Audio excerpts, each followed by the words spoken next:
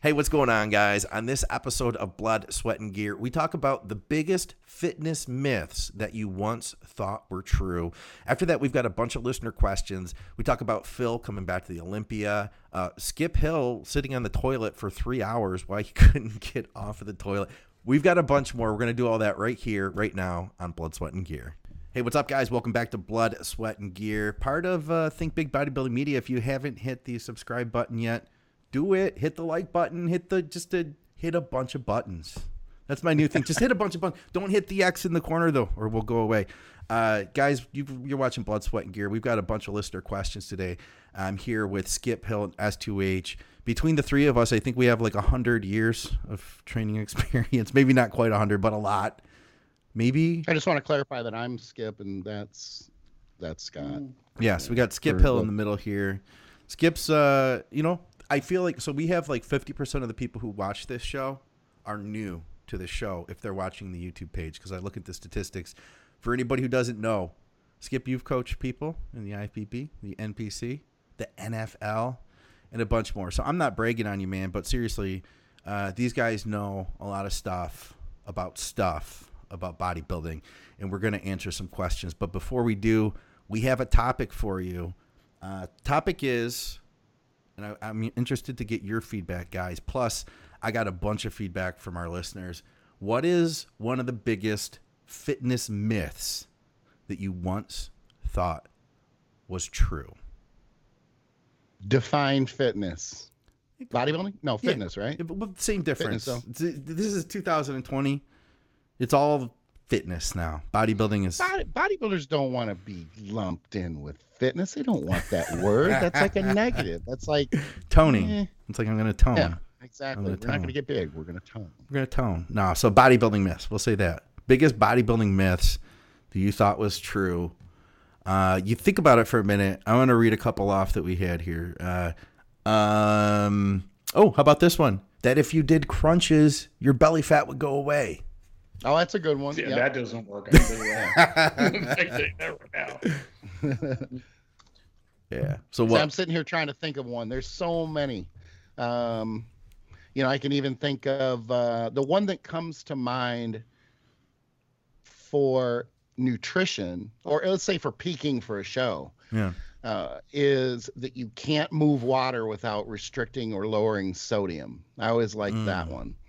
But like I said, I'm trying to think off the top of my head. I probably should have been better prepared, but that's a little bit of a shift. High reps training.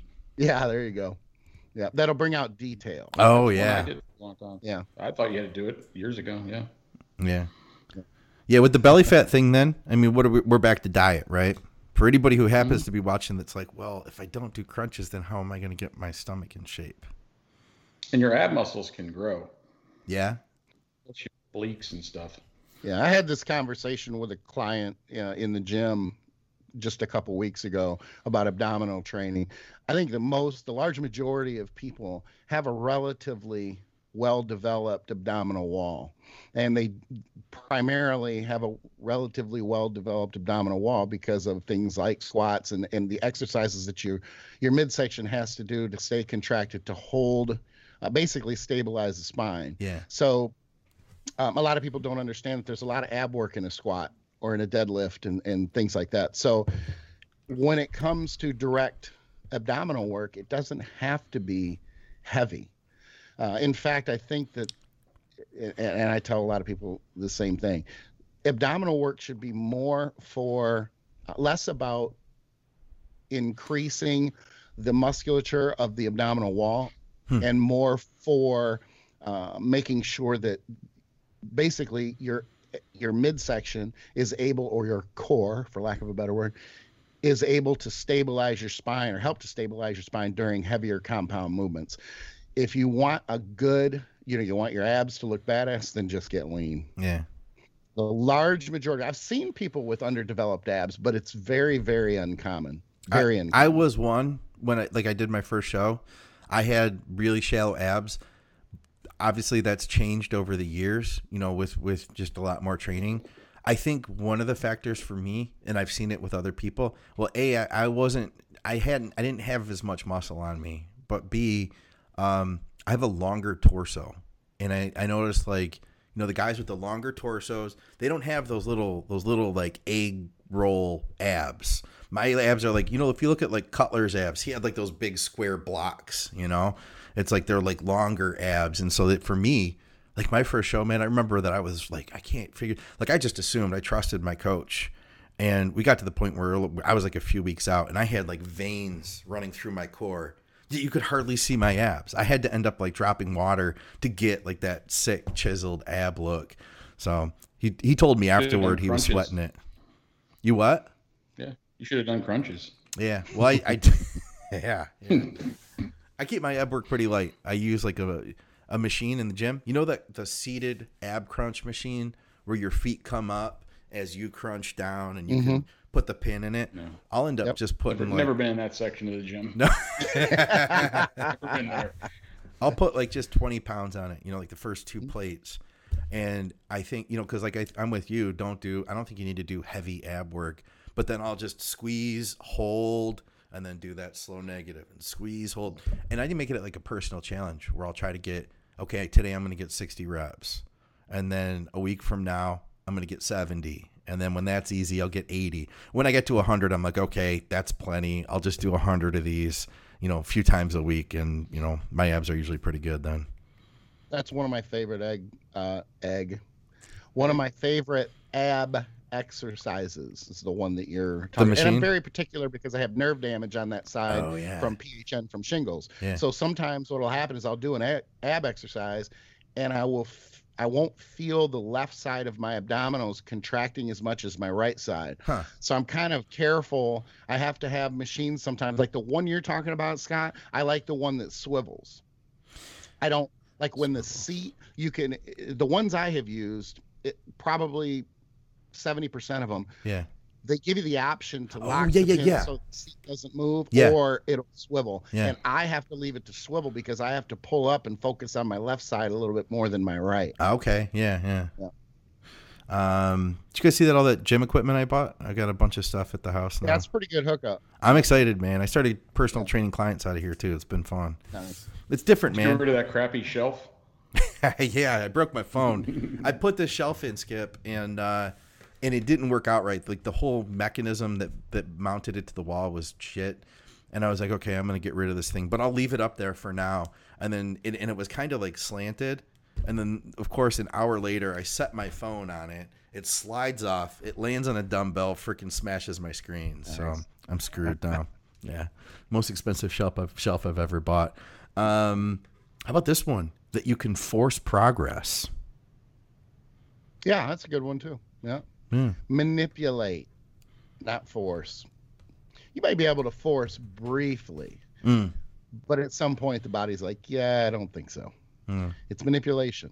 What do you mean? Like what? Coercion. You have to manipulate or coerce your body to grow or get lean. There really isn't much force. I like what he's saying. I think that one ranks up there probably in the top 3. That is good. That's good. Beast mode 24/7. You gotta take a break. Yeah, that's not a myth. I'm sorry, that's true. Yeah, I forgot about that term. Yeah, I know, right? It had slid. It started to slide into the pad, and then he brings it out. Ooh. How about this one? I think somebody else mentioned this further down too. Jeff Nestor. More plates, more dates. That's true. That's definitely true. If you're into dudes, yes. Yeah, exactly. Yeah, because that's Skip's about what get the most works attention. out well. Now we haven't talked about that in a long time. Is Titan known as a gay gym? Known as a gay gym? I don't know if it's known. It may be known as a gay gym in the. That's what I mean. Okay.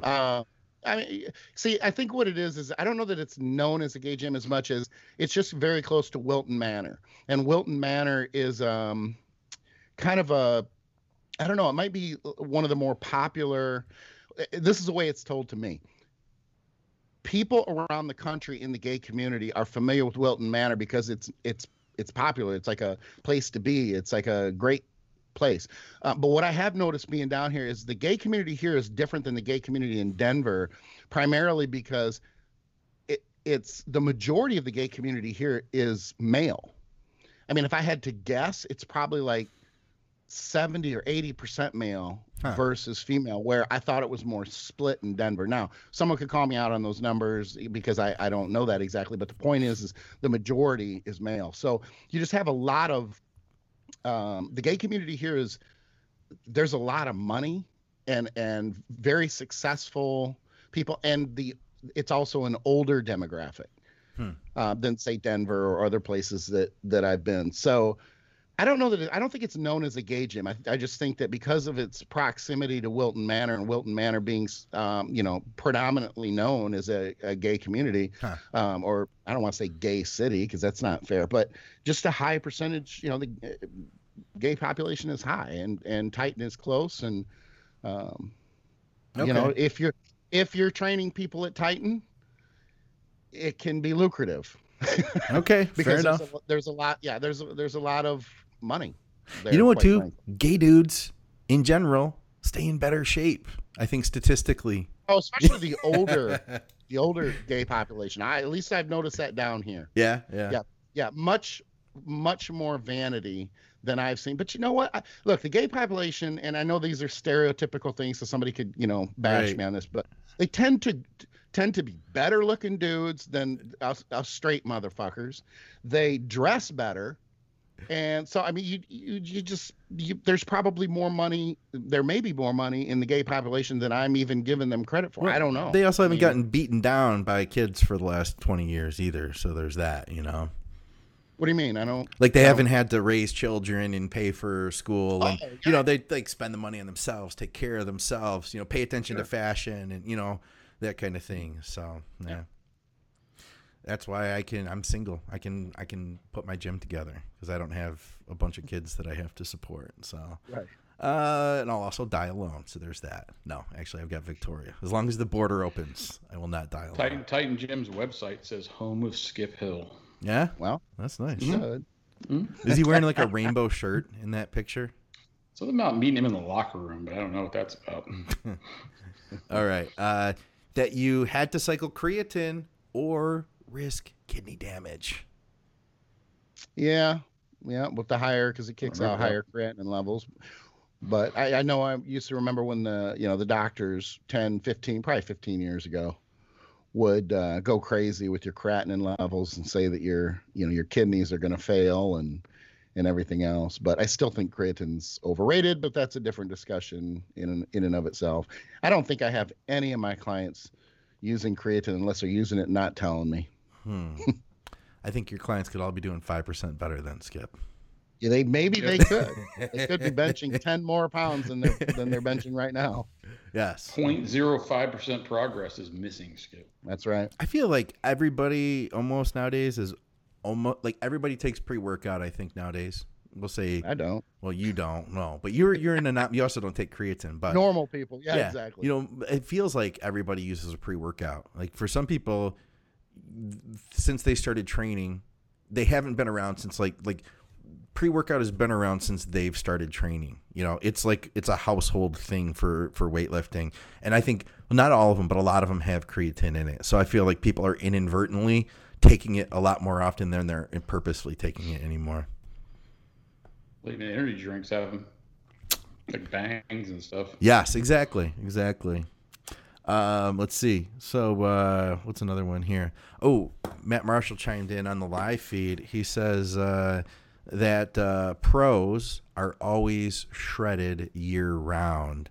Like they always look like they do in the magazines. That's a good one too, because when I was trying to think of something off the top of my head, I'm thinking the biggest myth that I had when I was younger was exactly that, because all we had, and I know Matt's older too. He's not as old as I am, I don't think, but he's older too. So, back when the magazines were out, that's the only information we had, and they were always shredded. And I remember thinking to myself, well, I did it when I was a teenager. I would always have to stay so lean. And I remember finding out 10 years later, I'm like, oh shit, maybe I should have been growing during that time. And this is why I didn't grow a whole lot when I was in my teens. Yeah. Ooh, this one's kind of sad. That training your calves will make them grow. That's pretty good. That's a good one. What have you found working for calves? I can't tell you because mine have been good. I can tell you what John Meadows told me, or told the world. When I say me, I mean I saw it on a video. But what have you found to be helpful for you and your clients, Skip? Well, I was born with pretty much no calves. Okay. And by the time I got here's another myth, just so I want to piggyback off of what he said, that calves actually matter in competition. They used to matter. Yeah. You could not ask Tony Pearson. He could not. He had a pretty good physique back then, but he didn't have good enough calves, and he would lose shows and be placed lower because his calves are so bad. That does not happen anymore. So I laugh and say, by the time I got good calves around the mid 90s, they didn't matter anymore. So I had to take shitty calves and make them grow. So I do know how to make them grow. Yeah. And I think the number one thing that I could tell people, if I had to say, oh, it's one thing that you would say is the most important thing when training calves to get them to grow is don't count reps, just literally tolerate as much discomfort as you can possibly tolerate. Yeah. And full stretch, full squeeze, because the mid-range your body is used to from walking around all day. The other option is just to get fat as hell for like 10 years. Yeah. Because fat people who are fat for a long time, they always have incredible calves from moving that weight around for the last 10 or 20 years. So you got options. There's no one way you can Right. pick. Calf implants. There you go. And the latter might be actually more fun, because then, if anybody calls you out for your weight or your diet, you can be like, bro, I'm just getting my calves to grow. And then you bang a calf shot right there. Bam. Boom. Yeah. Nobody has the McNally calves, though. I we ever got get the stranded calves. on a snowy mountain and can't get out, we got to eat somebody, we're going to eat McNally. We're going to have his calves. Starting Like with fillets. Yeah. It's like, well, looks like Scott's dying, so where do we start? I'm starting with that fucking Get the calf. fillets. So I will say, calves might not lose shows if you have bad ones, but if you do have good ones, I feel like it's a plus. You know what I mean? Like you do look more complete. You know what I mean? When's the last time you heard somebody say, "Look at those calves"? Every time I've been on stage. Never. I get that all the time. I got it going into the fucking post office the other day. Did you really? The post office is not a show. I'm talking about a show. When have you looked at the show and gone, "Look at those calves"? Yeah, and that's a good point. I agree with that. But I do think that calves are noticed. I know I've had numerous compliments. People who will say something. Now it's usually the leaner I get, but I'm sure you got the same thing, Scott. People will be like, "Oh my god." Yeah. Yeah, it's for me. It's not even something I'm like thank you, because it's like I really, they just grow as I train my legs. Now, if you said that about my shoulders, because I didn't have shoulders at all before I started training, then I'd be like thank you, and I'd feel really good about man. The guy noticed my shoulders. Of course, it'd be a guy, by the way. Oh yeah, definitely. Women don't give a shit. Yeah, That's a sad reality. Oh, thanks, Scott. Well, you have freaky calves. If someone's going to say something about yours, because they're freaky. Yeah, they're big. Yeah. What else do we have here? We had a bunch more of these things. I got to scroll down a little bit. David Smith, he said, and because you got to understand too, Dave Smith is, I don't know what it is. Is it a purple belt? Is that the best you can do in jiu-jitsu? Black belt. I don't know, but he's a bona fide badass. I know. So is it black belt? Because I thought it was different in There's jiu-jitsu. degrees of black belts too. Okay. Well, he's got like the high one, whatever that is. And I know he just earned that too. And the dude is like, he's 250. Lean, like contest lean, big dude. Anyway, he says that the more mass is directly associated with a lack of flexibility and mobility, reduces positive influence on one another. That's so true. I've heard that before. Like, why would you want to get that big? You'd be all muscle bound. You couldn't do anything. Can't wipe your ass. Yeah. Yeah, I'm like, dude, I'm not Kovacs. Like, I'm pretty sure Greg could wipe his ass. He just lazy and he just didn't want to. So he'd call his wife in. Call his girl in there. Come on, change my diaper. Have some dignity, dude. Wipe your own ass. One time I was caught on the toilet with a back spasm when I was having lower back problems. Yeah. I was on the toilet for 3.5 hours, but I had taken a shit, for lack of a better. I tried to think how I could phrase that a little softer, but there's no way. I took a shit. Yeah, there's no way to phrase that softer. I know, right? 3.5 hours. How'd you get up? Well, motherfucker, shut up so I can finish, and I'll tell you. Fall off. We're interrupting me. I got a story going. No, what I did was I sat back because my lower back was so tight. Like when you get up in the morning, if you have something like a lower back injury, that's when you're the most stiff, and it's hard, to sit down or stand up, that sort of thing. So anyway, because I'm an old man, when I get up, within like 3 minutes, I'm going to shit my pants. Like, I can't even smell coffee, and I'll be like, run into the fucking bathroom, or, put nicotine in her and run to the bathroom. Anyway, So I sit down and I decide that it's a smart idea to lean back. So I lean back, but I go to sit up and I'm like being electrocuted. Like Oh God. like my lower back's like, ugh. So I'm like, oh my God, fuck my life. So when it starts to spasm, then of course it gets tired. I can't move. I'm there for 3.5 hours. The only way I got up was I took 3 Percocets and waited because I couldn't just. How'd you get the Percocets? You just had them on the toilet seat to take? What's that? How'd you get the Percocets? 3 Percocets on your toilet seat? I had my wife bring them to me, but here's the thing: I just got to the point where I'm like, I got to do something. So, and I'm thinking all these things like I'll just slide off the toilet and onto the floor, and it's gonna be painful. And then I'm like, and I took a shit. There'll be fucking doo-doo everywhere. So my wife says to me, "This is why I'm coming back to the Greg Kovacs." She's like, "You know that I'll help you out. I'll help." And I'm like, oh my God. And in my brain, I'm thinking, oh, you're so sweet. Cause there's no fucking way I would do that for you. Like if it was you would just have to sit there in your own dookie. Cause there's no way I'm wiping your ass until you're like 80 years old. So I'm thinking. And by then you'll be dead. So you're out. You got an out, I'm definitely going to die first. There's no question. So yeah, so I'm out of that. But I'm thinking to myself, I'm sorry. I know this is really bad, but I'd rather sit here with my dignity than to have my wife wipe my ass for me. So that's when it comes back to Greg. And I'm just thinking, you can't be that big. You can't be that big that you can't wipe your own ass. Yeah. That's just lazy. I heard stories that he would get in the shower and they had like a hose attachment and she'd hose him off after. I mean, he would be clean that way. He'd be super clean, right? I don't know. I'm not sure about that. That's another topic too. Bidets and so you still have to wipe your ass with something. Yeah. Ever taking a shit that's like a jar of peanut butter? That's not coming off with water. You got to eat more fiber if that's the case, though. I'm just saying. I don't know, man. Sometimes I don't know if that water would work. But anyway. Do we have any viewers left now? No, probably not. And we can't monetize this, so we're really screwed. That it's all just drugs and that the pros were taking more gear. Yeah, I mean, I think that one's given. I think at the same time, though, there is something to be said that the guys who have been around longer and are bigger, I think as a rule, do tend to take more gear. But that kind of sets up the misconception that, well, if I take more gear, I'll get huger. So yeah, that part I definitely agree with. Yeah. Arnold's routine from his book was the be-all, end-all way to train. Ooh, shout out to Jesse for that one. Yeah, it was at that time, though. I use Lou Ferrigno's. Lou Ferrigno? How did Lou train that was so different? I don't know. I don't remember. He put more weight on because it was all kind of. I mean, he lifted a little bit heavier, but he used to eat rice and pour salt all over it. So I used to eat rice and pour salt all over it. Okay. Where did you hear that? It's on that video with him and Arnold when they made Pumping Iron. I have seen Pumping Iron probably 250 times. Get off the toilet and go watch it again. What He has this big bowl of rice. It's like this big. They're both sitting at a table, and he's dumping salt. Okay. Right. Okay. So if that's the case, then that's cool. But what I'm saying is he never said that. You just saw it. Yeah. Yeah. Well, okay. I don't know. If I believe more than I see than I hear. No. What my point is this. I never have heard.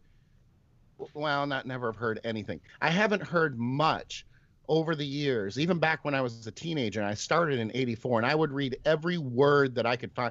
There was hardly any information that I was aware of about Lou's training or his diet or anything. That's a good point. It was very, very limited. That's why I didn't know where you got Some of us are a little more privileged. Hold on a second.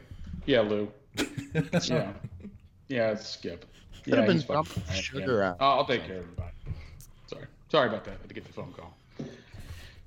Mike Mentzer. He had a in Weeder's magazine one time. He had his workout, and I copied it. I had it on the wall.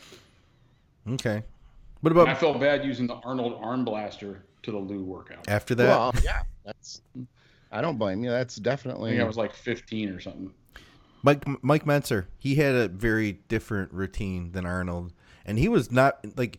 That was not very widely accepted because he basically told the world that you don't have to do double. Arnold was the one. It's because of him that people were doing 2-a-day training and people were training for 4 hours at a time, and he could get away with that. There's guys with great genetics I keep going back to Brandon Curry because when we talked to him, Scott Stevenson and I, we talked to him about his training. He was like, I was like, what was the big difference? What did you change that really was such a difference maker? And he said, like, being an analytical guy, he was like, I really had been careful with my training and I didn't want to overtrain and I didn't, I wanted to give myself the recovery. He was like, and then what did he learn from like going to Oxygen? He learned that those things don't apply to him, that he can push hard. He can do like an Arnold train. He could probably do like follow 4-hour Arnold workouts and he would just get better. Most of us, it doesn't work that way, I think the large majority of people, though, when you're talking about Mentzer back then, yeah, they probably couldn't relate. I mean, think about that. You're not on the level that Arnold is at that time, popularity and just his position in the sport at that time. So people are going to look at what you're doing, and it's completely out there. Yeah. But yet it probably applied, and there would have been better results for 70% of the people reading those magazines than it would have been to do what Arnold was doing when he was such a gifted. See, I see Arnold as far superiorly gifted than Mentzer. Absolutely. So I think had Mentzer come along later and his popularity was in, say, the 90s, that would have been a showstopper.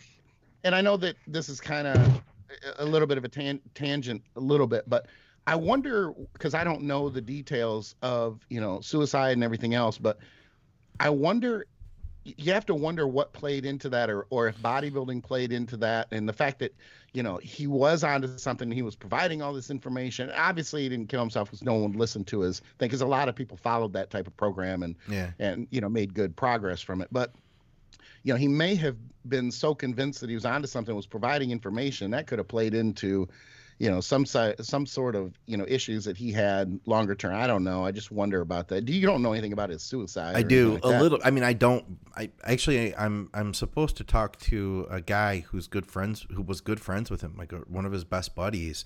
You should get him on the show. I'm planning to. Well, here's the deal, though. He's an old school dude. I tried to reach out to him. He gave me his phone number. I texted him. He never got the text. Why? Because it was a landline. Okay. Yeah, he's got a landline. That's what I was going to say. His phone has a cord on it. And I explained to him about Skype, and he was like, "Oh, I don't have any of that stuff. I just have a phone." So if I talk to him, it's got to be an audio-only podcast. I got to figure that out. But here's the deal. Now, I haven't talked to him yet, but from a little bit of the research I've done, so Mike Mentzer did have schizophrenia, and it was progressive. So by the end, I guess that he was out there. He had a lot of mental issues. And I think, too, that now what I learned from Scott Stevenson is that his training evolved, too. So what heavy duty was at the beginning was very different than what heavy duty was at the end of his life. By the end, he was like, you only need to train once a month. Like, it was so far out there that, it didn't make sense to a lot of, even further, it didn't make sense to people. So I think that that's kind of part of the confusion as well. But yeah, he had some mental stuff going on. So I'm sure that like being kind of on the outside didn't help either, though, Let me just add this little part before we move on. I think that if people could take the step of spreading out their training and training once every couple weeks or something like that, I think that there might be far more to that than what that idea gets credit for. And the reason I say that is I just backed it up the other day when I was out for like 2 weeks, and I deflate very, very quickly. I mean, it's like taking the air out of a tire or a balloon, and it just looks nothing of what it did. But then within a week, I just blow back up. My joints feel incredible. The pumps are insane. And I'm looking at myself going, damn, I don't know that I don't look just as good as I did before I took this break after only coming back for a week. And I've done this over the years when I've been forced to take breaks. And it's crazy how fast I can come back. And I always think to myself, man, my joints feel so good. The pumps are so good. My strength is still there. I wonder if there's something to this. And then I do what everybody else does. There is no fucking way I'm only going to train every other week. Yeah. That sort of thing. But it has crossed my mind because I thought, man, your joints would take less of a beating. The recovery would be through the roof. Yeah. But well, Well, Can't do it. I've been trying this once a year training and it doesn't work. No. Yeah, I was going to say there comes a point Ain't where the working. gap is just too big. Yeah, it's not working. I watched the John Meadows video today. I can't remember which one it was, guys, but he made a cool point. He said he was like, I don't think I've ever seen anyone that undertrains people that are in bodybuilding. He's like, I see a lot of overtraining, but I don't think I've ever seen anyone that undertrains. Right, but then you have those times where you don't train hard enough and you don't grow, and then you train harder and you do add intensity techniques and you start progressing. So it's kind of a tough call. And really, as far as your psyche is concerned, do you want to leave the gym wondering if you did enough, or do you want to leave the gym knowing you left it all there? Yeah. It's a tough one. Dude. Yeah, I mean, I know a guy that trained like 3 days a week, and when he was in the gym, he'd literally like sit on the like the Nautilus machine to do preacher curls with like 40 pounds, and they're talking to you while he's just doing these little slow curls.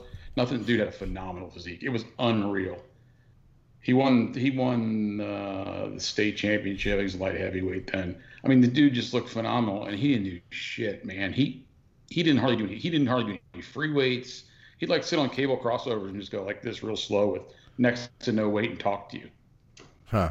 Yeah, took a lot of drugs. He took a lot of drugs, I can tell you that. Yeah, exactly. And genetic predisposition too, because I know that I've seen I think we've all seen this. The guys who have genetic superiority, can train far less intense and grow like crazy. It's no secret to anybody, and I'm not asking Dylan to admit it, because that's up to him. But Dylan knows how Phil trained in the early years. Yeah. And it wasn't exactly hard. The joke was the intensity would go up when the camera came on. No kidding. He didn't pull deads. He didn't do heavy compound, movements like squats and things like that. And the guy just, he grew like crazy. He did a lot of machines. He did a lot of lower intensity stuff that you just went, oh my God, which is not to, I'm not trying to take a shot at the guy or anything else. All I'm saying is after years started going by, he started training harder, but early on he wasn't training all that hard. Yeah, I could see that. I remember, and I think that's across the board too. I think a lot of people already kind of have that idea about Phil, that he is the gift, that he's not the. But then at the same time though, I've also heard that he's done like a ton of weight on squats for high reps. Oh, his strength, yeah, there's no question his strength is there. I mean, that the old story was that Jay Cutler pulled him aside. We've talked about this a couple times, and just told him, well, what are you're asking for trouble? I'm paraphrasing, but you're asking for trouble. You don't need to move 150s and 160s. You want to stay in this game for a long time, you need to back off. Huh. Yeah, which makes sense for him versus like go back to a Menser. Menser couldn't do, what a guy like Arnold did, but it is more risk than to take it to a higher intensity. So someone else may not have been able to do the same thing as Phil, so they have to push harder, take more risk. The less you're predisposed to be good at it, the more you have to take risk to be good at it, Now, you said intensity. I'm going to disagree with that. I don't think intensity. I just wrote an article about this a couple of weeks ago. It'll come out on Elite FTS here in another week or so. I don't think intensity puts the body in a vulnerable position for injury. I think that heavy weight and poor form do. The thing with intensity is where you run into problems is if you get or take a set to the point where form does falter or the weight is too heavy, then you can get injured. But I don't think intensity in and of itself is really all that dangerous to open you up for. And I don't know that you were specifically saying that. Yeah, I guess I'll put it this way, and I don't know if intensity, if I were to step back, I'm just in conversation here. But when I say intensity, I'm thinking in Menser's term, high intensity training. So you're going to do, instead of doing 20 sets, you're going to do just one. But that one set has to be the best set you've ever done in your entire life every time you do it. So that intensity then, I'm asking, I guess, but that intensity or going to failure, because that's where I say I don't think failure or going to failure or even beyond failure puts the body in a more vulnerable position than heavy weights do. I think that the heavy weights, to me, that's the most vulnerable position, like a weight that your body can't handle. And I understand progressive overload. Yeah. Everybody wants that because that's the, everybody has that as the top choice for growth. And I like to say that I think intensity is more important. Obviously, you still have to train relatively heavy. That's all right. I'm not saying intensity with 25 reps, not going to failure with a 25-pound dumbbell is going to produce more growth than progressive overload. I'm not saying that. But what I am saying is I think that intensity trumps progressive overload, heavy weights. See, I guess I think we're talking about we're defining the word differently. I think so. And intensity, a lot of times, I think with a lot of people, and I would ask Scott this, you tend to kind of put everything under that intensity umbrella. It's a heavy weight. It's getting everything you can. Yeah. And sometimes when you're trying to get another rep, people will say, well, you can't keep form perfect. Yeah, you can. You can keep it damn near. I tell this to my clients all the time one-on-one. The first rep should look like the last rep. Yeah. The only difference would be you fail. And if it's progressive overload, you should be able to get that. Like if you could get 10 reps before and now you're trying to get 11, that's 11 reps with that same form that you got 10. It's not like now you're going to cheat it so that you can get it. Or a faster rep speed or a shorter. Yeah, right. Instead of going full lockout, full stretch, full lockout, all of a sudden they're 3/4 reps, things like that. Yeah. Well, if you train to failure, okay, it's relevant to how much weight you're using it that your structure can handle. Because let's say, I'm going to give you an example. Say I take 30-pound dumbbells and flat press them to failure. Okay, that's still, once my muscles are failing, my structure only has to handle 30 pounds in each hand. But if I do that with, let's say, 60s and I go to failure, then that's where cheating on your form is a problem, because then you're structurally using your joints, tendons, and your non-muscle structure to move the weight. But where does the injury happen? Well, I think it depends on the weight. Okay, let's say, so I could think doing 120s and incline dumbbell presses for like 10, 12 reps. Okay, taking those to failure has a potential for more injury than taking 60s to failure. The sheer force of the amount of weight. Yeah, I feel like for me, I've been trying to be progressive with that movement, incline press, and yeah, just the sheer force of holding 110, 120 pound dumbbell is a lot greater. I'm more concerned that is my arm of the fiber is just going to start tearing apart on me than if I had a 50 in my hand, Because both times I tore my shoulder up was on incline dumbbell presses, and one time was the 120s and the other time was the 110s. Ooh. Did it happen on the concentric or eccentric part of the? Well, the first time was the 120s. I was done. I had them back down here, and I was going to bring them down to my knees, and this left one slipped off to the side. And I let go of it fast enough. The second time was just to failure pressing them. So you're right, but was it on the negative? But was it? No, it was coming out. Or right at. But I'd already compromised his shoulder before, so was that a problem? And I broke this collarbone in between those two times, so I had some issues. So that structurally I couldn't handle it. I'm trying to get to the point where I feel that the large majority of the injuries happen on the negative part of a movement. And that's, again, coming back to the heavier weights being the issue. I mean, the most pec tears I've seen bench pressing have come, out of the hole. Well, when the muscle's in the stretched position, the most fibers are firing. So, I mean, that makes sense. What I would question, that's why I just asked you, if you were in the hole and you were ready to come out, or you were actually coming out of the hole. I'm not saying that they can't happen. All I'm saying is the majority of them tend to happen on the negative. Well, you got a point, because if you're a competitive bench presser, the negative part has more time on tension on your pecs. Exactly. Because it's slower. Yeah. And that's where I think when you get into the heavy weights, those injuries happen there I just stand by the fact that I feel, my own opinion is, from what I've seen over the years, is that the large majority of the injuries come from the heavy weights, or the weight being too heavy versus flat out intensity, if all things are equal with form, rep tempo, things like that. Yeah. Mechanics are huge. I mean, it comes back to mechanics, like we always talk about. Yeah, because the more weight you got, the more stressors on your structure and everything else. We literally got so much feedback on this post. Like, there are so many I was going to say fitness myths out there. There are so many bodybuilding myths out there that we all believed.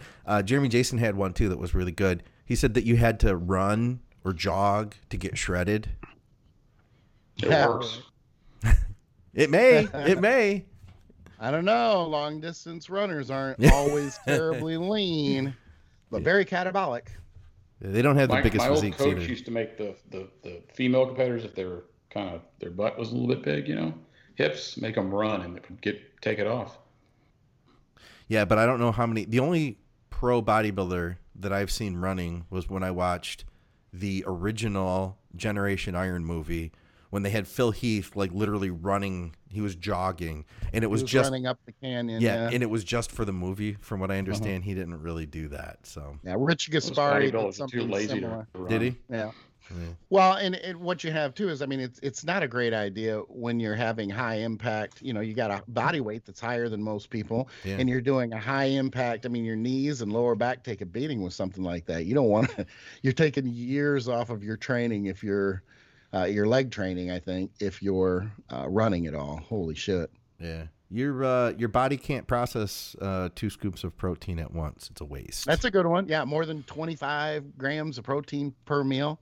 Every now and then I'll still get a client who will ask me about that. And I'm not knocking it. All I'm saying is it's such a long-standing myth that it is still there. So, like you write a new plan, you send it over, and they're like, whoa, hold on a minute, Skip. Wait, you want me to do how many scoops of protein in that meal? Right. That's yeah. Well, and I have a different approach with my clients. I always tell them, because sometimes people won't, and I'm sure you guys get this too with clients. They feel like their questions are dumb or they're so rudimentary that, they're irritating to you and they don't want to do that. But I try to encourage my clients not only to ask all the questions they want to, but I get on other trainers for not being. I tell my clients this all the time. If your trainer, if you're working with someone else, or you worked with someone else in the past, or you work with someone else after me, if they don't answer your questions, one of two things is going on. They either don't know the answer to the fucking question, which it happens a lot, or 2, they're protecting what they feel are their secrets, which is bullshit, because if they're your client, they're paying you not just for the results. That might be the top tier, like the end game, but they're paying you also for your knowledge and your experience. Your secrets. And if you're not giving them your secrets, and there are no fucking secrets, there are things other people don't know, but that doesn't make that a secret. Yeah. If you're guarding your information, good luck keeping a decent client base or getting a decent training fee, or whether it be personal training or online training. That's just, from a business standpoint, that's just bad business acumen, in my opinion. Yeah. Hey, I think this 2 scoops of protein thing started way back when protein powder was like drinking sludge. Like way back when it first came out, when it was just like the worst shit you ever put in your mouth. Yeah. I think that's when that started. And it mixed like flour. It was like mixing the lit protein was like putting flour in water. Well, it was in a coffee can. Basically, you had to open it with a can opener. Yeah. Yep. I mean, it's nowhere near as good as Skip Blend from Lead FTS. Exactly. Well, from True Nutrition. But... There you go. I mean, whatever. Yeah. But a lot of good shit from Elite FTS too, but... So what do you guys think? We had a couple listener questions. We could either go to those, or we could continue on with this, because there's a bunch more stuff. I'm gonna leave it up to you guys. You want to listener questions? Skip, what do you think? This is a democracy. Is it? Because if I want something, typically I get my way, and then Scott pouts over there in the corner. Just mute him. Can you mute him? All right. In that case, we're going to do what Scott says. Let's go to some listener questions. Hey, what's going on, guys? Scott McNally here. I'm going to jump in with a quick break, and then we will get right back to the show. By the way, guys, if you're listening to this on iTunes, do me a favor and leave us a 5-star review. All that stuff will help to boost us up so that other people can find our programming. All right, guys, we're going to take just a brief pause to shout out TrueNutrition.com. I've been using them for years now, years long before they sponsored our programming, and so has Skip, and so has Scott Stevenson, and so has Dusty Hanshaw. In fact, those guys knew the owner, Dante Trudell, for years now, since back before he even had True Nutrition. He's the creator of DC Training, which we talk about all the time, and he's also the creator of True Nutrition. He developed this company so that he could offer bodybuilders high-quality supplements with no flashy marketing, no gimmicks, none of the stuff that would boost the pricing up. This way he could sell products for next to wholesale pricing and make sure that he kept them as high quality as possible. I back everything sold by TrueNutrition.com. You can get everything you need, from all your protein powders to plant-based protein powders to whole food vitamins and fish oil to performance supplements like your NO products like citrulline, malate, and beta-alanine. Anything you could possibly think of, you can get there at True Nutrition. And if you use our code ADVICES, that will let them know that you support our programming, and in turn, they'll continue to support what we are doing. So once again, that's TrueNutrition.com, and our code ADVICES supports our podcasts, plus it'll get you a discount. I also want to shout out GetAzoth.com. That's AZOTH. Azoth is on the cutting edge of brain supplements, increasing focus and attention, live in the zone, cognition and memory to process faster and think deeper, improves mood, controls stress, plus energy and motivation, start strong and finish stronger. Whatever you're investing your time in, the idea of nootropics is to get more out of it, to get more accomplished, and to be more effective at what you're doing.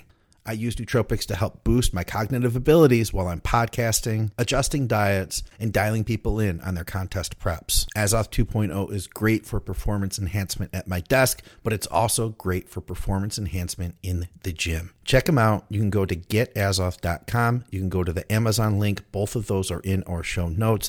And we also have a code. ADVICES10 will get you 10% off at either of those sites. That's AZOTH. Thank you guys for listening to our ads. Thank you for supporting us by shopping with our sponsors and using our codes. And if you have any questions, reach out to me at Scott McNally1 on Instagram, or hit me up at the Advices Radio group on Facebook.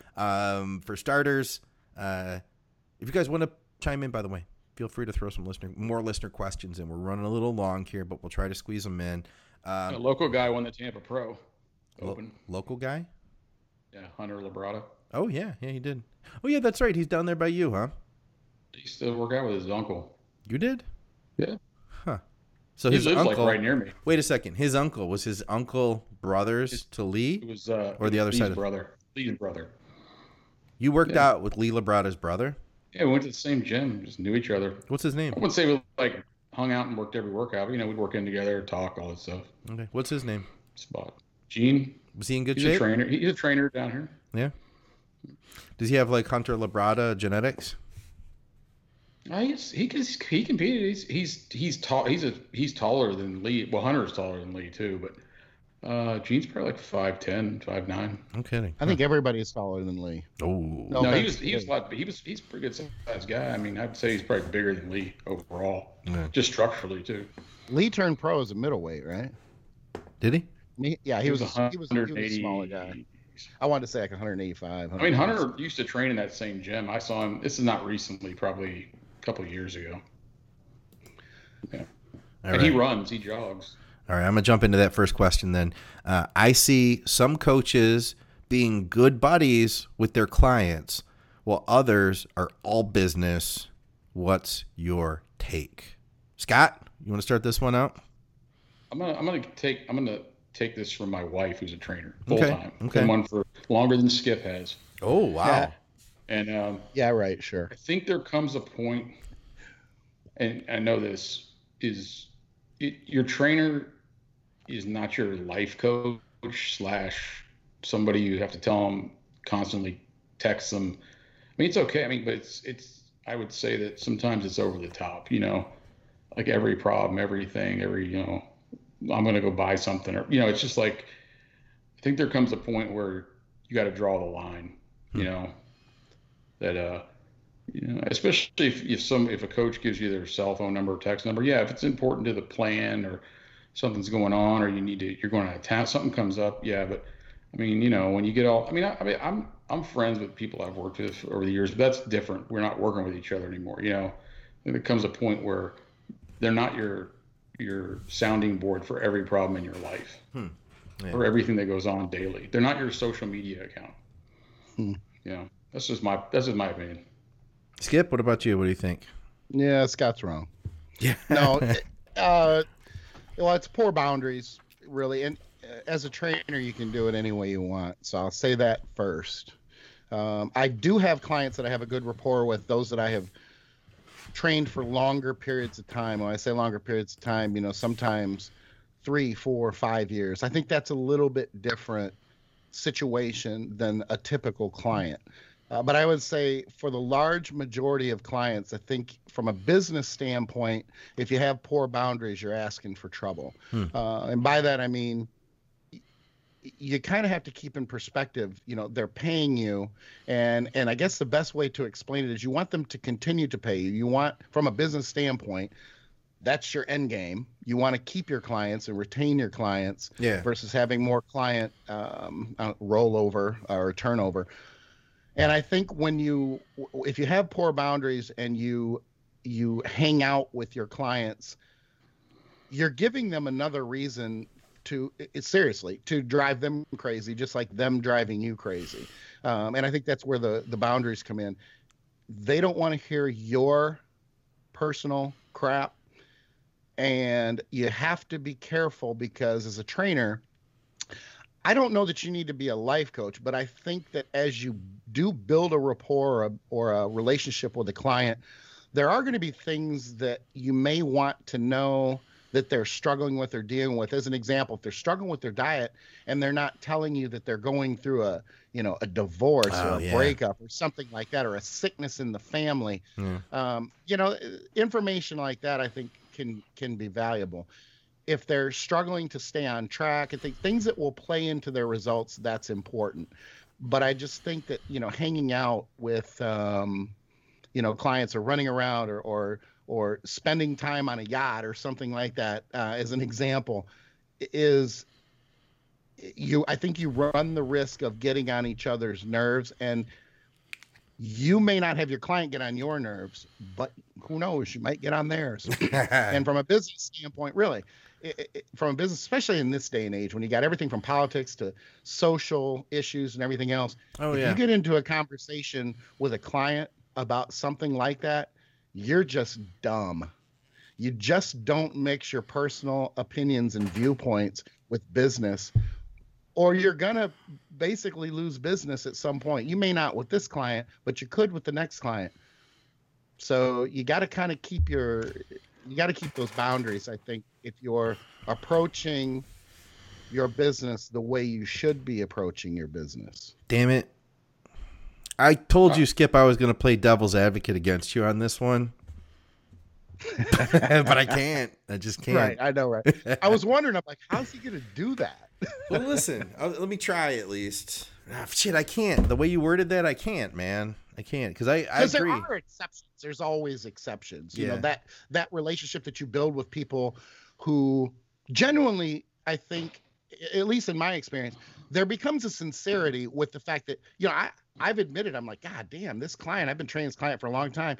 He's a friend. And there's a few that may be listening that go, yeah, I think I'm in that friend case. And there are a few, because we have built, they've been in my home. They may come to vacation here or in Colorado and hang out, and they're around my family. Many clients, maybe not many. Well, I mean, if I had to go off the top of my head, maybe 10 or 15 clients I've had in my home, and some of them I've had in my home repeatedly, even from other countries. So I do consider some of them friends, but those are they're kind of the exception to the rule. Yeah. And that's from having that long-term rapport and getting to know each other. So the boundaries there, I don't feel are as poor as if you just have a client who you have had for 2 months and you're hanging out with them and either jumping on a yacht or cruising around or going to, dinner and having drinks and things like that. I think it's asking for trouble. But again, you're your own. If you're a trainer, you're your own business, and you can take advice or you can leave it. So it's entirely up to them. Yeah. One of the things I said, so I've had clients, we have like similar interests outside of the client, the training hobbies or whatever we talk about. I'm like, don't blame everybody off. But I'd say this, if you are messaging your coach as much as your best friend, you might want to reevaluate that with some people. Yeah. Maybe some people like it, but I mean, they need a break too. Yeah, real quick. I remember I worked with Jimmy Kennedy for almost 6 years. He would come into town during the off season. He no bracelet guy. Yeah, exactly. Well, for real though. Because a lot of people might not even know who you're talking about. So I want everybody to know Yeah, he was a defensive lineman in the NFL for about 10 years. Ended his career with the Giants with a Super Bowl ring in, I want to say, 2012. But if he's listening, he'd be like, "You motherfucker, it's 2000." We had him on the show. It was in there somewhere. We did. Scott said the guy without the bracelet. Did he get his bracelet back? I doubt he got the bracelet back. No, I don't think he did. I'm actually pretty sure he didn't. But anyway, I got to the point where the last 2 years I was working with him, I told him that second to the last year that I couldn't take his money. He went to pay me when he got into town. I said, I just can't take it. And it was a decent amount of money. I mean, make no mistake, it was good money. Yeah. And he kind of looked at us and said, "Look, really what has happened is we're friends. We've gotten to know each other so well. Yeah. We're hang out and everything. I just feel it's awkward for me to be your friend and to hang out. I'd rather we're going to go to the gym. We're going to pound. We're going to laugh. We're going to bang weights. We're going to go hang out. We're friends, dude.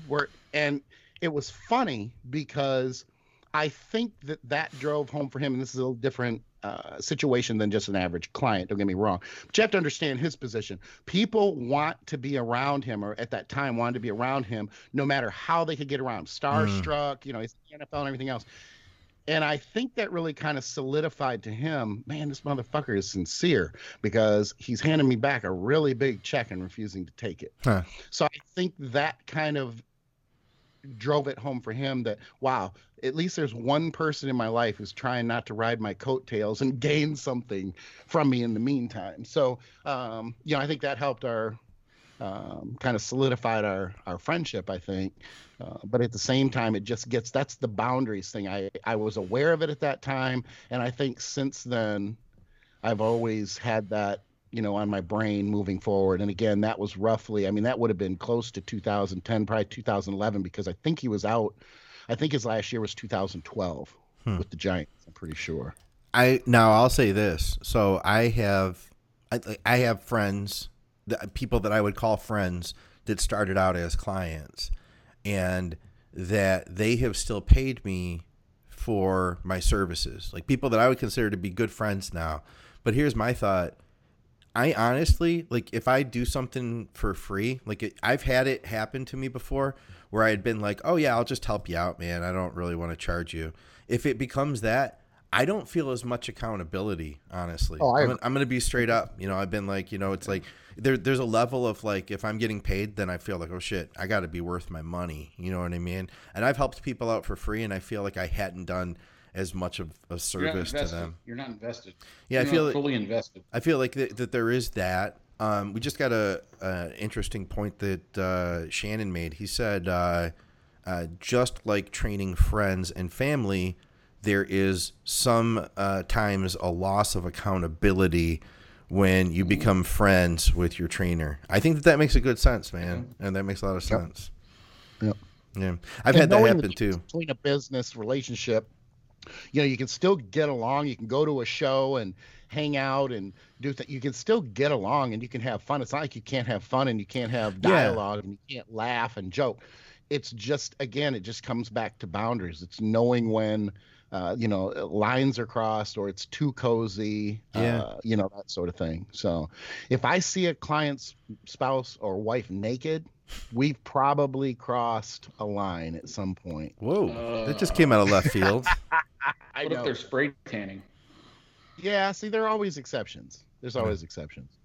So next time you sleep with one of your clients' wives or girlfriends, just have a spray tan thing. Have a thing of Protan. Have a little Eureka tent in the hotel room and a little tan and a fan. I was just doing her tan. All right. We'll get back through these questions here. Jeremy, so this ties back into the GH thing earlier. We may have kind of already answered this.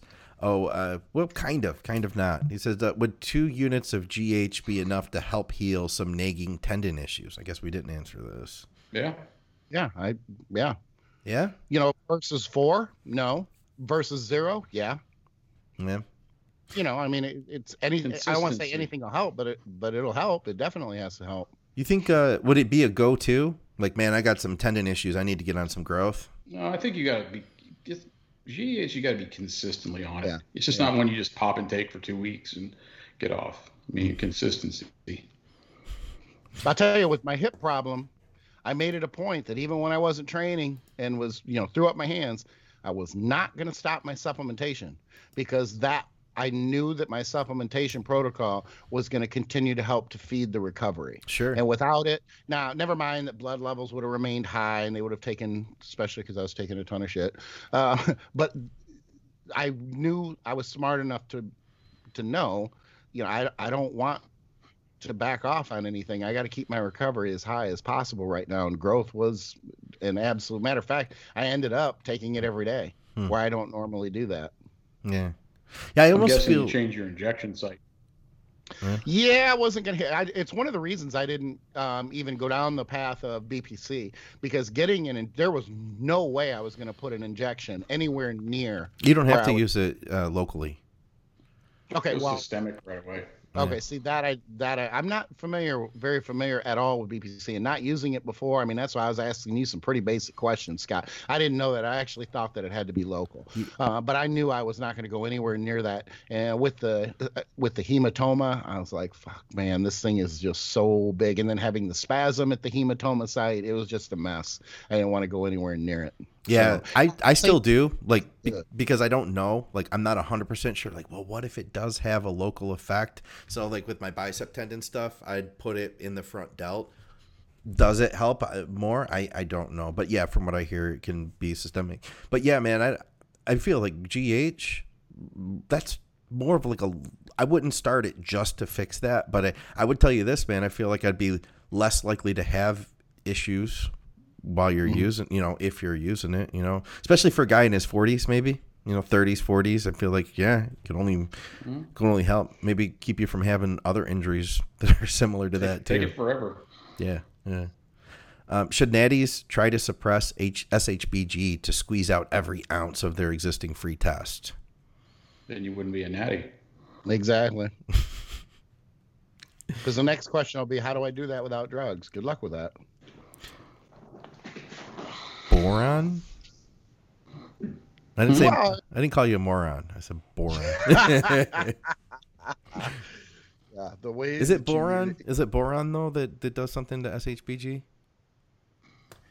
Proviron does. Can you take Proviron, only Proviron, and remain natty? No, then your test levels would go down. That's what I'm saying. I said that because that would be the next question. That's the point I was making. Okay. I think there is something to it, but I don't know. Yeah, there may be. I'm not aware of what that. I'm sure what there's that something. Okay, boron is in plasma increased significantly following hours of weekly consumption. 6 hour supplementation showed a significant decrease in SHBG. I want to say one of my clients actually informed me of this. I haven't tried it personally, but I think he was test in humans or mice. I don't know. It's a PubMed study. Let's see. Might be in animals. I would have to read the abstract, but I think that I think Dante's talked about this.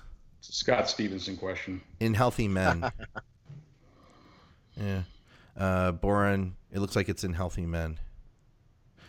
Yeah, it does sound like a good one for Scott, doesn't it? Mm-hmm. What about this one? Okay. What are your guys' thoughts on Phil possibly making a comeback to the L? Want it, Scott? I'd rather see Mike Tyson fight Roy Jones Jr. on his comeback. I would like to see Mike Tyson fight. Make no mistake, because I saw him the other day and he was moving like a 50-year-old man. Inexpensively quicker than my viciousness of my powers coming through my Palladium Maximus through my arms. Gonna get him. Mike's the man, dude. He's gonna knock him out. That's good shit. Phil with the O, boy. I tell you what. I will say this, because I am putting aside my personal issues. And I will say, strictly from a physique standpoint, no one will touch him. Yeah, they'll be fighting for second place. I think everybody. Maybe I'm wrong. Maybe everybody is. Brandon Curry is coming there. He's coming there to win. Yeah. and he's got a hell of a physique, but we're talking about apples and oranges. And I think, and this is not Brandon. I want to reemphasize this. Brandon's physique is retardedly awesome. He looks incredible. But putting them next to each other, what's going to happen is they're so radically different, and the biggest difference between the two, the most stark contrast is going to be in conditioning, because Brandon is ridiculously full and Phil is going to be shredded. And Brandon doesn't mean that he couldn't. What I would like to see is, if the two are going to stand next to each other, that Brandon changes his game plan, and instead of coming in ridiculously full, he gets bone dry and shredded. That would be fun to watch. What about the Arnold look? I mean, I feel like he was harder there, right? Yeah, but at the same time, I still think it's apples and oranges. I think when the two stand next to each other, Phil's going to... Now, this is assuming that his midsection is no longer an issue and everything else. But the reason I say so matter-of-factly that he's going to just dominate this show is because and people close to Phil, I think, would agree with me. They may not say it publicly, but they'll understand and they'll be going, yeah, he's right when I say this. Phil's ego is too big, and he's got too much to lose. He already got beat once. If he didn't think he was going to come in and storm that stage, that's a good he point. Wouldn't come back. He would not come back. That's a good point. I honestly feel his ego could not handle, because if he comes back and he's beat again, it's hang up your trunks time. Well, it might be anyway, but that's a hell of a point. I think he's still got it. And I don't think it has to do with condition or what he looks like when he comes back. Who has ever retired from bodybuilding and come back and won? Well, nobody. Jay Cutler didn't retire, but he lost and came back and won. Yeah, right. I said who's retired and come back and won? Nobody. Well, but I don't did think, he really retire? Did he retire? He didn't retire. Yeah. No, he didn't retire. But I said, who has left the sport completely? He didn't leave the sport. He took a year or two off because he had stomach issues. About Phil Heath. Yeah. He didn't retire. I don't think it has anything to do with his physique. I don't think that he would be judged Mr. Olympia. You don't think he's going to win it? He could be the best one out there, and I don't think he'll win it. Oh, Jesus. I think it's going to be a standalone. I think people are going to know it within. I think even all the fans and everybody else, even Brandon Curry fans. And like I said, Brandon's a great guy. He's got a great physique. All I'm saying is it's Phil. And I really do think it comes down to the fact that he would not come back and risk it if he could not destroy. I don't think it has anything to do with Phil's condition, his physique, or anything. I think it's because of I think it's just the way it is. He's been out. They move him on to the next one. Let me ask you this then. So, okay, we've heard a lot. A lot of people hate Phil. A lot of people have, talk shit about him. But let's just look at our perspective. Now, if we go by what Jimmy Kennedy said when we had him on the show a while back, he said that Phil wasn't doing great financially. What would be, even if he doesn't win, this would be a great move to spark some excitement around him, build finances up. He's got to be able to make some money going into this, right?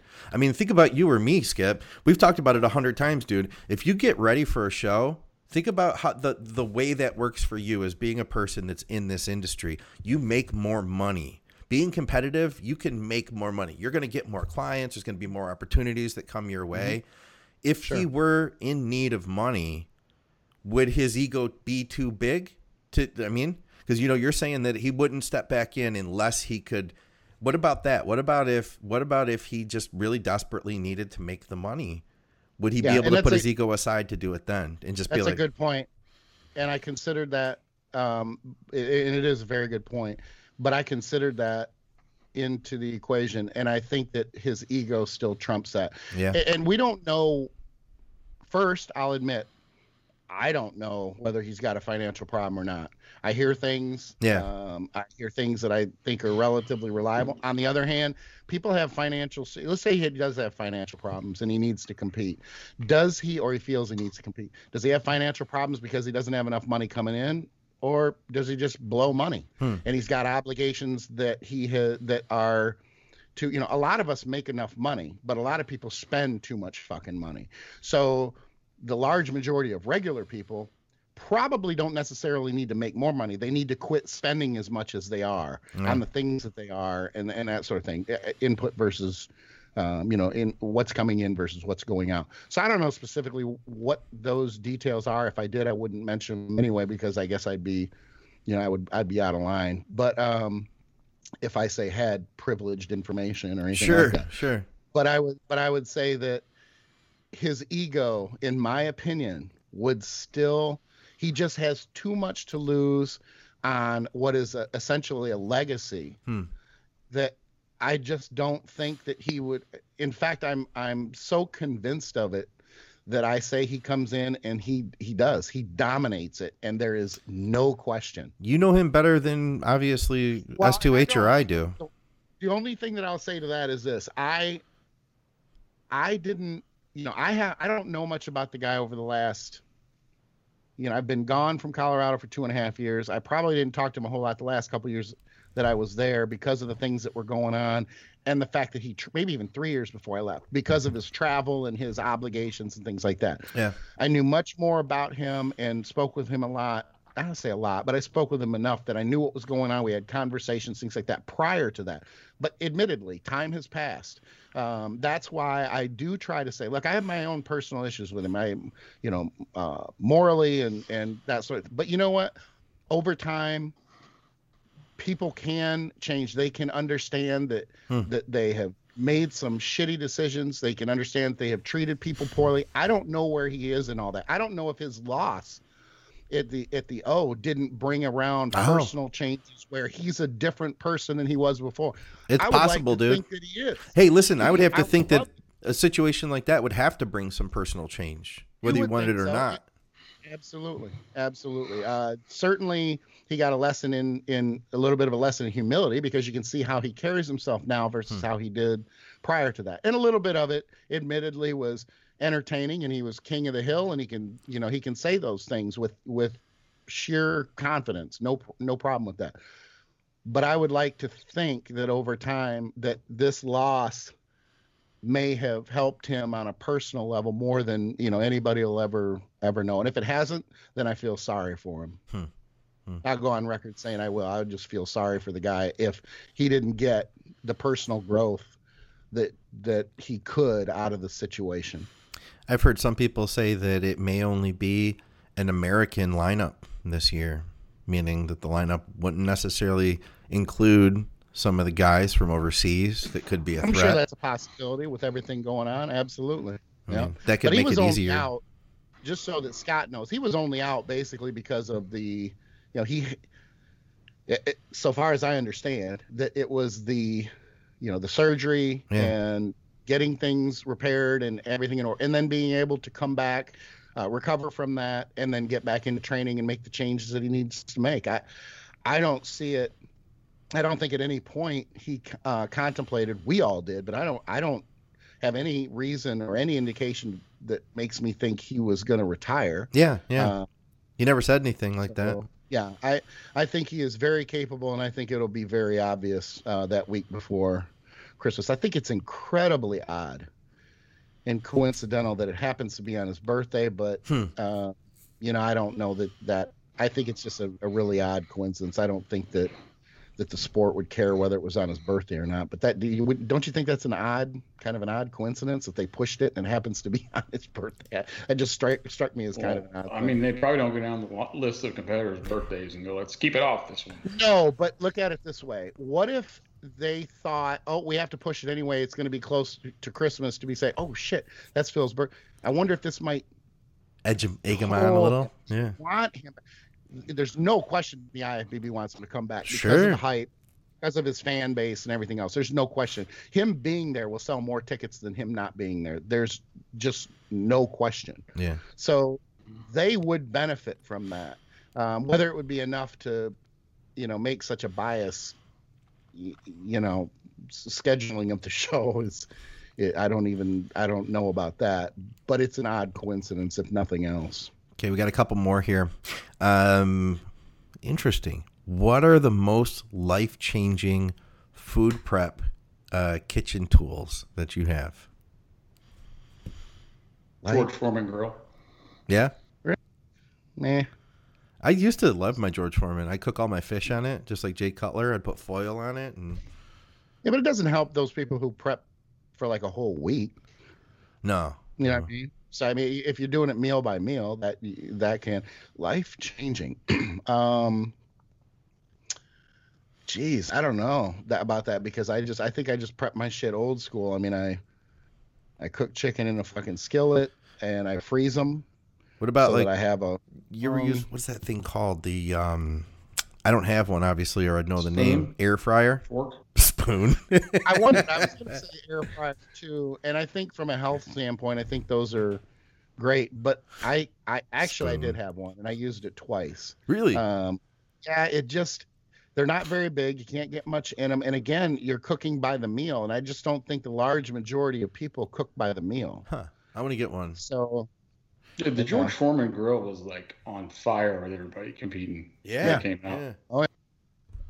Yeah, and the air fryer was too. I mean, I just think that the large majority of people these days, I think even much more so than even 10 years ago, people prep their food longer than they used to. And I think that people, they prep it, they freeze it, or they keep it in the fridge. And you're basically just trying to get through your food prep as quickly as possible because it sucks for a couple hours every week when you have to prep all your food. Yeah. I don't cook nothing, so there's that. What about I like crock pot.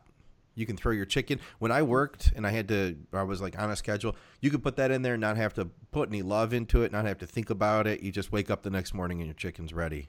Whole vat of it. I never don't forget to turn it on though. Yeah. Yeah. Oh yeah. I never cooked my stuff in a crock pot because of the measurement issue. I'm so anal with measurement that I can't put things all together like that. But I did for my kids. Yeah. We had a crock pot on the counter that literally didn't move for maybe 5 years. Oh, and yeah. One of the first things I'd do when I got up in the morning was put on low heat and put the kids' dinner in the crock pot. And I think that will probably be one of those things that they remember that's positive that doesn't cause PTSD for them from being a child in the Hill family. But I think they would probably remember that as one of those things of growing up. Why can't you measure your food? You cook it. Do you measure it raw or what do you? Yeah, I always measure. Oh, I measure my food cooked. Yeah, there's those weirdos out there. I could see Skip loading the skillet up going, "What are you doing?" "I'm skip loading my skillet." He's throwing it full of stuff. My kids don't talk like that. God damn, dude. Yeah, they do. They're skip loading. No, they don't. They don't sound like that. Now you're just being a dick. You're a good dad. I pictured you at home with like an apron on, Skip, making the dinner when they were kids and stuff in the morning. The only time I had an apron on was when I would make jelly. I had an apron that my buddy made. There's a picture of it. It says Jelly Diva. Because I used to make jelly for real. I would make and I would send it out for Christmas. And my clients would be like, "Oh, you can send jelly? Sure, jam." I make jam. Like pineapple jalapeno. Oh shit. And then the other one was like a red pepper jelly or That's badass, man. Yeah, it was pretty. I'd destroy that kitchen. My wife would be so fucking mad. Yeah. And everything is sticky, and it makes such a mess. It takes forever to clean up, but it was pretty good shit. I haven't made it in about 5 years, and I still get people around Christmas time, friends and family, and sometimes some clients who will ask me about it. So if you need jelly or jam around the holidays, maybe I can get back and make a couple batches this year. All right. Sorry. Okay, how about this one? We got one more here. When finishing a low-carb phase to reset your insulin sensitivity, keeping calories the same, would you slowly introduce carbs in at each meal to see how your body responds, or make switches to include carbs in every meal, considering calories stay the same? Wait, I'm really confused by this. Did that make sense to you? Anybody? No, I'm not following. No. Keeping calories the same. Okay, well let's just take the beginning of it. How about that? When finishing a low carb phase to reset insulin sensitivity, what do you do? How do you start reintroducing carbs? Well, increasing carbs. Right? Yeah. You've been on low carbs. How do you start bringing carbs back in? Do you put them? Well, this is kind of a tough question because I'm assuming that they're leaner. I mean, the leaner you get, the more insulin sensitive you are.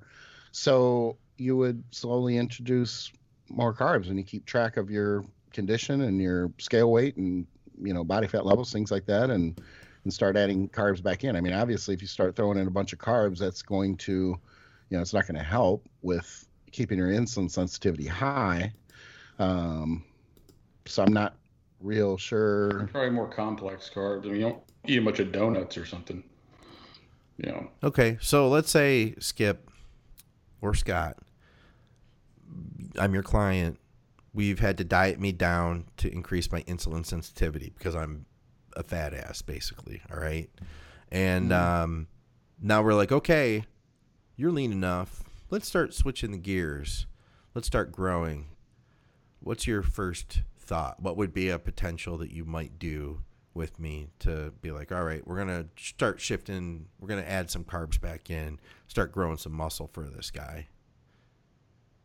I'd probably just add some oats in the first meal and some jasmine rice somewhere in the middle and start it slow. Every day? Or just like around training or just, you know? It depends on the person. But yeah, okay. I mean, it's like Skip said, it's just kind of a pyramid thing. You start out with a little bit and see where it goes. Yeah. I don't think there's like a general answer to that question. Yeah, I mean, the best answer probably is you do have to start low. I mean, if you jump too quick or you jump too fast, then that is more of a risk of losing the sensitivity. But it just depends. Again, you know, did they only diet for a couple weeks? You know, how lean are they?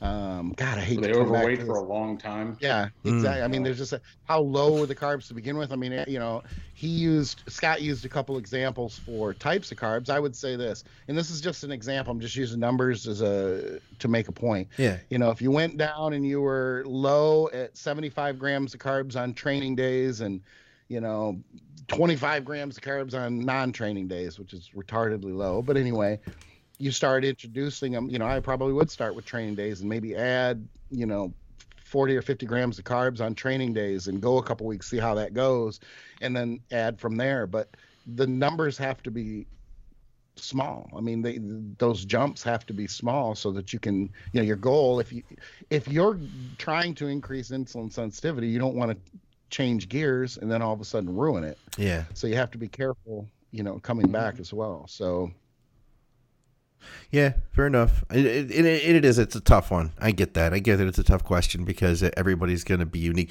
Whatever it took them to get that resensitized state, that's going to be unique as well. And that really kind of is the foundation for what you would do next, right? And stay lean. Yeah. I mean, the leaner you are, the more insulin sensitive, you know, that you'll be. So it comes back to that old adage, you know, a lot of people used to do the whole bulk and they're cool with their body fat levels being higher and they grow better. There are a lot of people, and I think it might even actually be the majority, that should grow better if they're leaner, not ridiculously lean, but leaner because the higher your body fat levels, the more you're going to battle that insulin sensitivity. And I know I've seen it where clients will lose, you know, 10 or 15 pounds and they're growing better, all things being equal, than when they were heavier because their insulin sensitivity is better. Yeah. Yeah. And that, you know, that helps to feed growth so much more than being more insulin resistant. I used myself as an example a couple of years ago it wasn't even a couple of years ago. It was the end of last year, where the last few months of my off season, I was like, you know what, I'm gonna push my weight up a little bit. It might have gone up another 8 pounds, and I thought, you know, I'm gonna get stronger. You know, didn't get stronger at all. I lost almost 20 pounds over the course of the next 3 months, coming into the beginning of this year, and was stronger at a lower body weight, 20 pounds less, because insulin sensitivity was better. Yeah. So it's not always about, I would even go as far as to say this, when it comes to growth, it's not even as much about calories as it is about insulin sensitivity versus resistance. You got to factor that in at least equal to the caloric intake. Yeah. And a lot of people will push those calories up and think, oh, you know, I'm not, you know, I'm probably still if you're not progressing, we just said this on the last show, if you're not progressing within bodybuilding rep ranges, you're probably not growing. Yeah. I mean, you know, so if you're not growing and you're taking in more calories, then you need to question whether where your insulin sensitivity versus resistance is there, and if the ratio's out of whack, because you've got more calories, you got more food, and you're not growing. Yeah, I think you'd be real careful too if people have been real high body fat for a long time, maybe like they're borderline diabetic. Yeah. And they go on the no carb type thing or very low carbs, they lose a lot of body fat. Those type of people, you got to be more careful when you introduce the carbs back in, because, especially if you check their blood sugar when they start out, how it's, what's going on with their body, Yeah. And those people you got to be a lot careful with, Small females that diet down for a contest, they tend to have to eat very few calories to get there. Not always, but a lot of times. Mm-hmm. And I feel like run. and they run, huh? Mm-hmm. I feel like you got to really take your time in those situations. Yeah. Just as an example, mm-hmm. Not that Jared John is in that situation, but yeah, that's it. That's all we got, guys. Okay. We had a bunch of people hang out with us for the live feed. That was fun. We're sponsored by True Nutrition. Go to truenutrition.com. Use our code ADVICES. We also are sponsored by Azoth. Go to getazoth.com. Also, we have the Amazon link. And, of course, check out teamskip.com for everything Skip Hill related. You can check them out for some coaching. Reach out to me. You can find me on social media, Scott McNally 1 on Instagram. And S2H, go to his gun shop. And don't shoot the floor. Don't shoot the floor, yes. For another episode of Blood, Sweat, and Gear with S2H and Skip Hill, I'm Scott McNally, guys. We'll see you soon.